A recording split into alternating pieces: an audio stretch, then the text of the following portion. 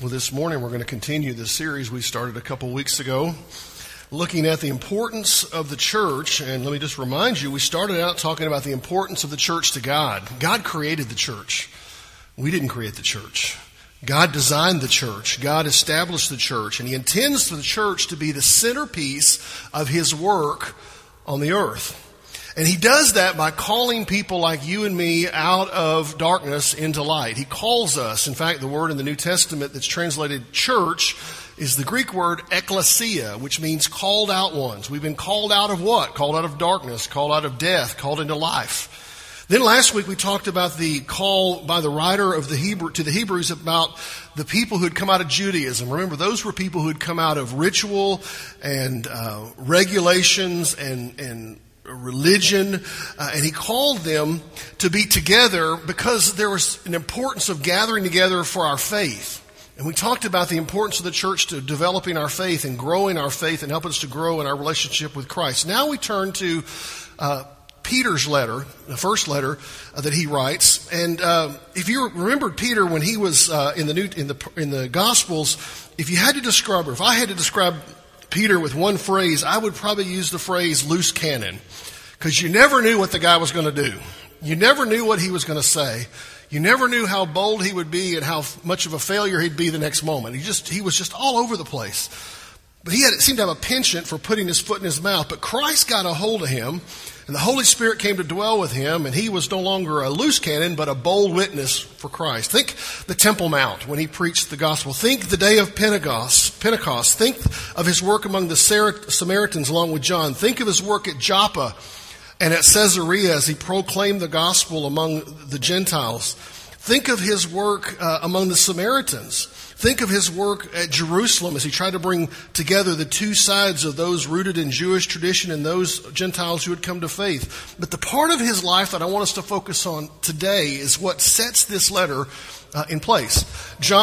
Peter had gone through what is today Asia Minor, sharing in the gospel and encouraging believers in the churches there. He had gone to Corinth, and then he most likely went to Rome, where he was awaiting trial and would probably get executed at some point for his following Jesus. And out of his time there, he writes this letter that had been planted and had blossomed, but they also faced severe persecution. And he writes to, get this, the ekklesia, the called out ones. And he writes to these churches encouraging them to maintain their commitment to Christ, to maintain faithfulness, and a word to them about how they could live.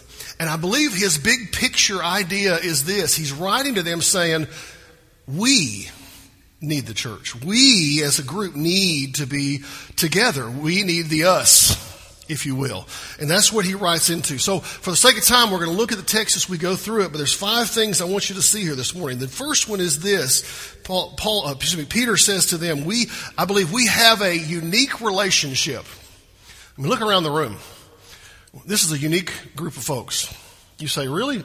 Yeah, we got people who have got education, lots of formal education. We got some who have little. We have some who are older. We have some who are younger. We have some who got more hair than others. We got some of us who carry more weight than others. We got a lot of variety in the room, right? It's a unique relationship we have here. But catch what he says to us that makes us even more uniquer. If that were a word, we'd use it. Look at verse 9. But you are a chosen race, a royal priesthood, a holy nation, a people for his own possession. Now, anytime you see the word but, you want to stop and go, okay, what was he saying before? Before this passage, Peter had been talking to the church at Asia Minor about the world from which they had been called, the lives from which they'd been released. And he had spoken to them about the amazing work of Jesus, calling them out of darkness into light, just like the gospel is. The gospel comes, he calls, brings us out of darkness into light. We bring us into a unique relationship. And he brings us not only into a relationship with God, but with each other. We are a chosen race, a royal priesthood, a holy nation, a people for his own possession. There's a lot packed into this one verse, but I want you to see the big idea because I think it's fairly straightforward. God, as God called out ones, these people have been identified and consecrated as the bride of Christ, as the people of God, as the church. gathered. That's us. What they needed to understand in the face of a very hostile culture was this. They were something special. You ever get up in the morning and you go, I feel bad today. This is awful today. Open 1 Peter, go to chapter 2, look at verse 9, look yourself in the mirror and say, but you are a what? A chosen race. You are a royal priesthood. You are a holy nation. You are a people for God's own possession. Wow. So often we look at ourselves and think, I'm nobody. I'm nothing. I'm worthless. I'm pitiful. I might as well eat what? Dirt. Y'all know the saying. No, we're something special. We have a unique identity that we need to grasp and understand. We are a unique group of people brought together with a higher purpose, a greater reality, set apart for God. Now, what does that mean to me? First of all, I want you to see this application. Here it is. In Christ, we have a radically transformed identity. What does that mean? Stop to think about all the identities that you maybe have. I was thinking about my identities. Not personalities, identities. Those are different things, okay? My identities. I'm a daddy to 3 knuckleheads. They're knuckleheads because their daddy's a knucklehead, okay? But I'm a daddy to 3 kids. I'm a husband to 1 woman. I'm a child. I have a dad. I had a mother, but I'm a child. I'm a brother. I've got 2 sisters. Oh, I'm a pastor. I'm a member of a church in New Boston. I'm a citizen of Jefferson County. That was 8 years ago. Bowie County. I'll get here eventually. I'm a resident of Bowie County. I'm not a resident of the city of New Boston. I'm just outside the city limits. I'm a resident of Texas. I'm an American.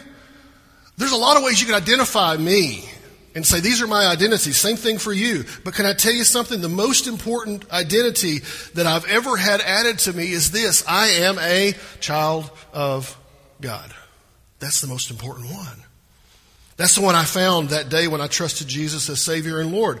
And it's more than just a way to conveniently describe us. It's more than that. Like the verse we prayed just a minute ago, 2 Corinthians 5. Therefore, if anyone is in Christ, what?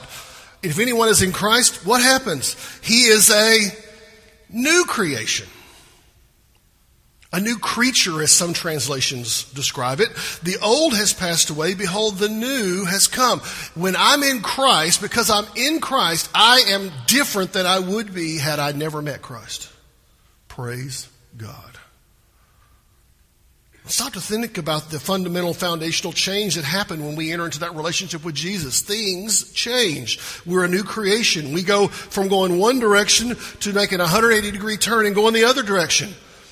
I can't go that way as a child of God consistently and be comfortable. Why? Because He's called me a different way. He's given me a new identity, a new name.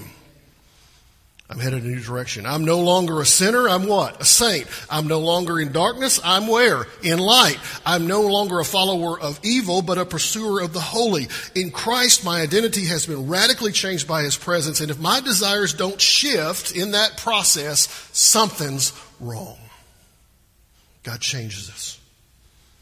But catch this. You're not alone. Look around you. This is the us, right? This is the us to which you have committed your life. You go, I don't remember doing that. You did, or you wouldn't be a part of this fellowship. Why? Because you said, this is where I believe God has me to be. This is the church that God wants me to connect with. This is the place where my gifts are going to be plugged in. This is where my abilities are going to be shown, and this is where I'm going to serve. This is my fellowship. This is my church. This is our church.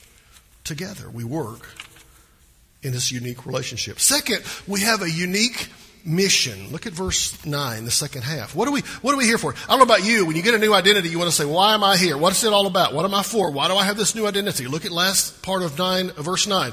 That you may what? Proclaim the excellencies of Him who called you out of darkness into His marvelous light. Well, that's a fancy way of describing what we're about. As a friend of mine likes to say, that's a 50-cent word.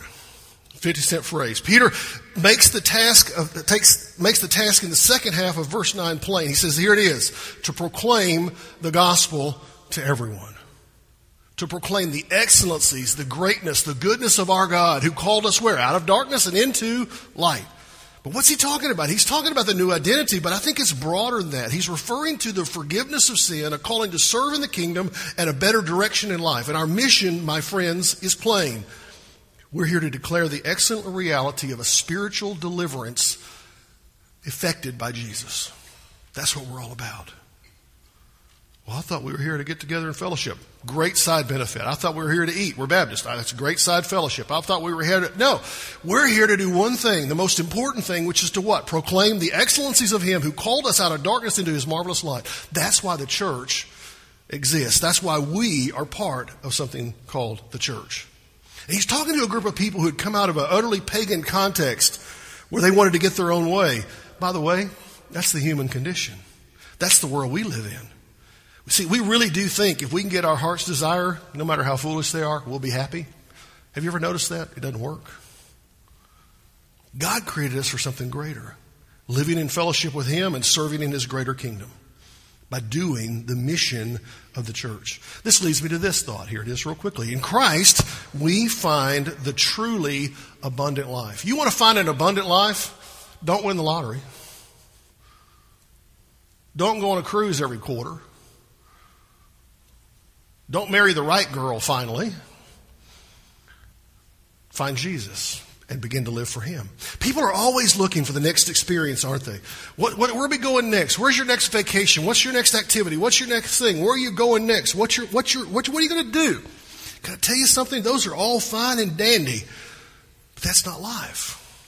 We hope through all that stuff that something will click. We'll have purpose and meaning. We'll find happiness. We'll find peace. We'll find content. We'll find Listen, you can go from activity to activity, from relationship to relationship, from church to church, from town to town, from marriage to marriage. Looking for something. But until you find Jesus, you won't find the abundant life. Because that's where it's found. Remember what Jesus said about this. He said, the thief comes to steal and kill and destroy. Why did Jesus come? I came that you may have life and have it abundantly. You want the abundant life? Get hooked up with Jesus. Let me tell you something. If you want to find life, embrace the mission of the King of Kings. Answer His call to the identity that He has for you, but also begin to live in the abundant life He has for you.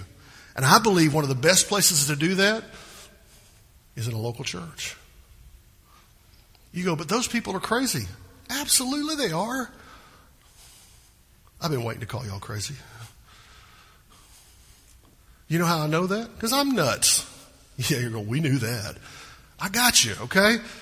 If you're going to try to find the perfect church out there, can I tell you something?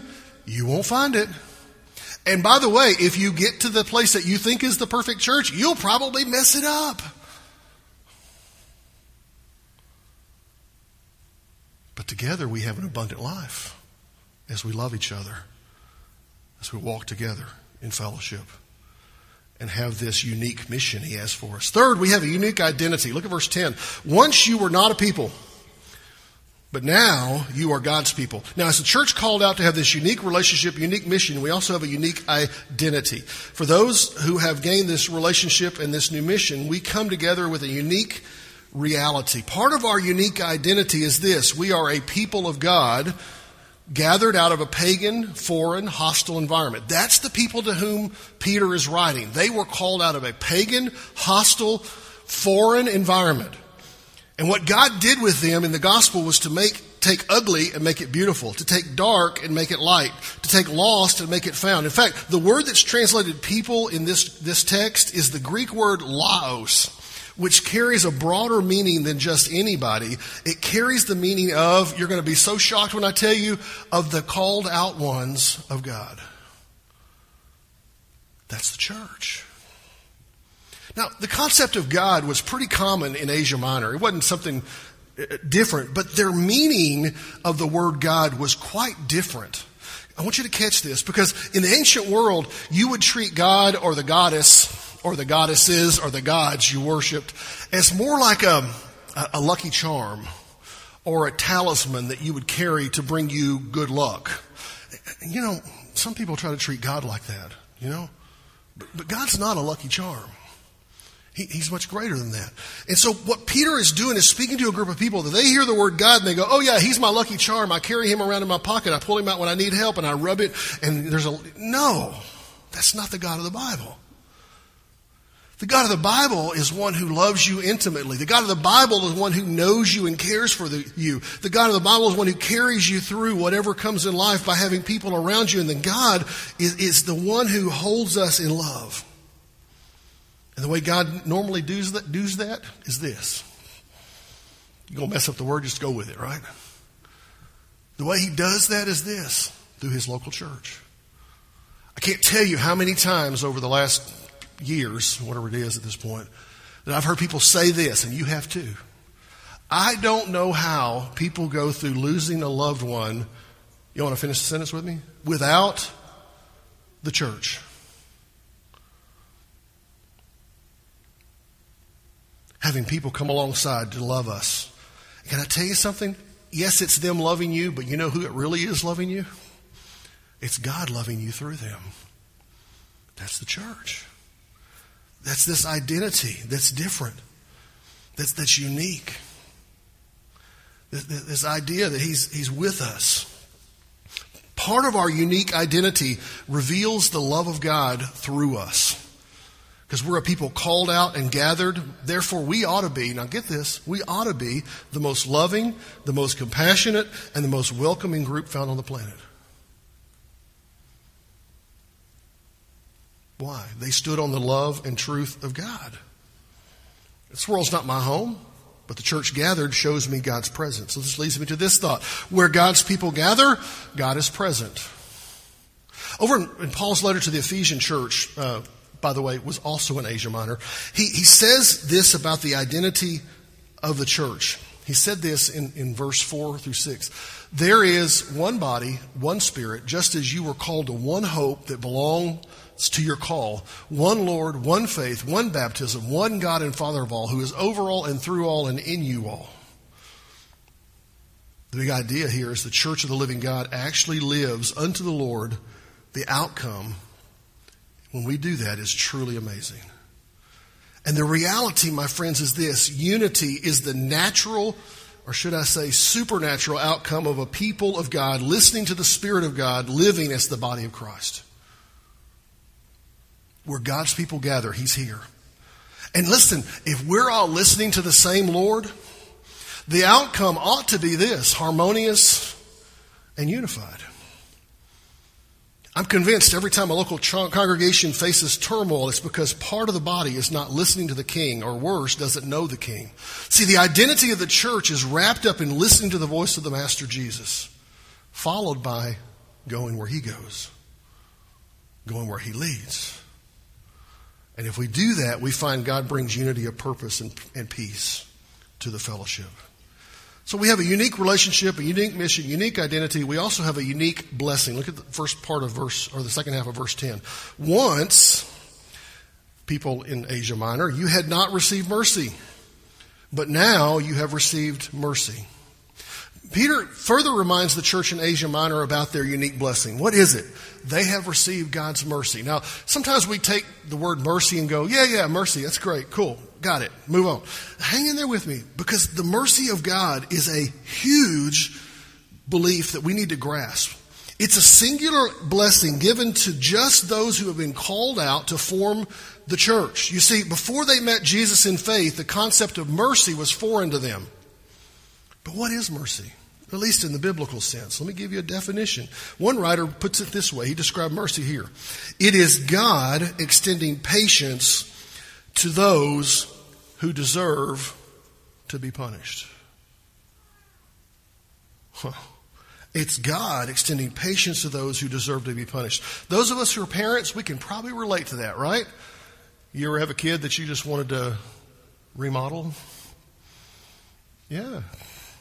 My mother picked up a phrase from my grandmother, from my Nana. She'd say, we're going to take him to the woodshed. My mother never owned a woodshed, but she always talked about going to the woodshed. I'm going, we don't live in town. We live on a neighborhood lot. We don't have a woodshed. What are you talking about, woman? I never said that. I thought it. What's she talking about? I always knew what she was talking about. She was ready to take me and tan my, right? But she would do what? Show mercy. That's what God does for us. Aren't you glad? Aren't you glad God doesn't just go, okay, first sin, you're done. He has mercy. And this, Jesus talks about this in Luke chapter 6. He said this, be merciful even as your Father is merciful. As God is merciful, we ought to be merciful. That's what we're supposed to do. We're supposed to reflect His presence, reflect His grace, reflect His presence and work in the world. And His call to His followers is to extend His grace to those who deserve judgment. You know, part of the beauty of a local church is we get to know a lot about each other. I mean, tell you what, coming up on 8 years, I have learned all kinds of amazing family connections in this church. I'm still learning them. It's fun. Every once in a while they'll say, well, you know, so-and-so is married to so-and-so, is married to so-and-so, so-and-so, such and such. And I go, really? I thought they hated each other. They do. Oh, okay, got it. Y'all with me? And yet we still somehow love each other. It's amazing. Part of the beauty of a local church is while we know each other, we get to reflect the grace of Jesus even in moments of tension like that. And instead of lashing out and trying to destroy or to bring judgment, we extend Christ's grace and peace. How? By mercy. That's not always easy on our own, but the presence of Jesus makes it possible. You know, Jesus even included this idea in the Beatitudes in Matthew 5:7. He said this, blessed are the merciful, for they will receive mercy. If you really want to receive and experience God's mercy, guess what you get to be? Not just a receiver of His mercy, but a transmitter of His mercy. Let me tell you what, I love the thought of being being forgiven by God, don't you? But I sometimes struggle with trying to turn around and forgive those who offend and attack at times. But that's what it means to be a follower of Jesus. So we've got a unique relationship, unique mission, unique identity, unique blessing, but we also live with a unique approach to life. Look at verse 11 and 12. Beloved, can I stop right there a second? When I moved out of my parents' house, I ended up in Tyler, and I wanted to get involved in a church in the community I lived in, so I went to a church on the south side of Tyler called Colonial Hills. And Brother Johnny was the pastor of that church. He was an old man. He was about 50. You know, when you're 21, 50 sure seems old, right? And this man found out that I'd sensed a call to ministry, and he just took me in and kind of adopted me as a second dad. And he loved to use that word for the people in the fellowship of that church. These are the beloved. I think it affected the way he looked at people, because he didn't see them as people. He saw them as beloved. He saw them as God saw them. He's the first man that ever gave me a big old kiss on my cheek when I left to go to Baylor. And he prayed God's blessing on me. Freaked me out to no end, this man kissing me. But anyway, he showed his love. Beloved. Beloved, I urge you as sojourners and exiles to what?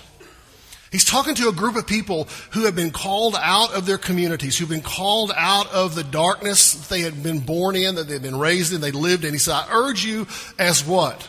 Sojourners and exiles. So he's telling them, this is not your home. Hey, you know what? This is not our home. If you think you're going to live in Bowie County the rest of your life, you're not. You got a place that's going to be your home way longer than here. You're a sojourner. You're an exile. What are we supposed to do? A couple things. We are to what? Abstain from the passions of the flesh which wage war against your soul.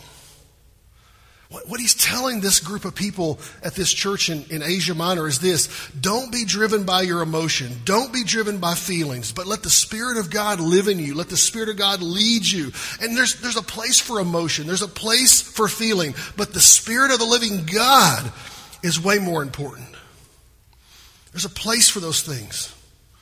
And as parts of the body of Christ, the church, we need to learn to be to learn to subject our passions of the flesh to the greater purpose of the Spirit.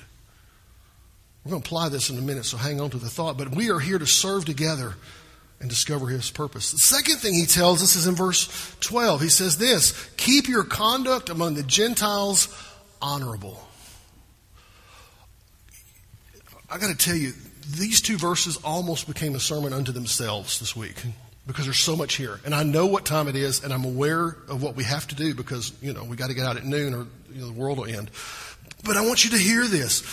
We are called to live honorably in the world. Peter called on the church to live in such a way that they were viewed as honorable. What he's saying, and we're going to apply it today, this opens a direction that we're not going to be able to explore fully. But suffice it to say, the interactions of the church with the world itself affect the perceptions of the church. He's telling them, you got to live in this world, but you got to do it in a way that's what? Honorable. So that, third, when they speak against you as evildoers, wait, we're talking about God's people. They're going to talk about them as evil. See, the world loves to see what's good as evil and what's evil as good. They turn it all around. They've got their poles mixed up. They're all wonky, okay? But they look at you and go, oh, you're living for Jesus? Oh, you're wrong. You're evil. You're immoral. They would, instead, they're supposed to be able to see in them your good deeds and glorify God.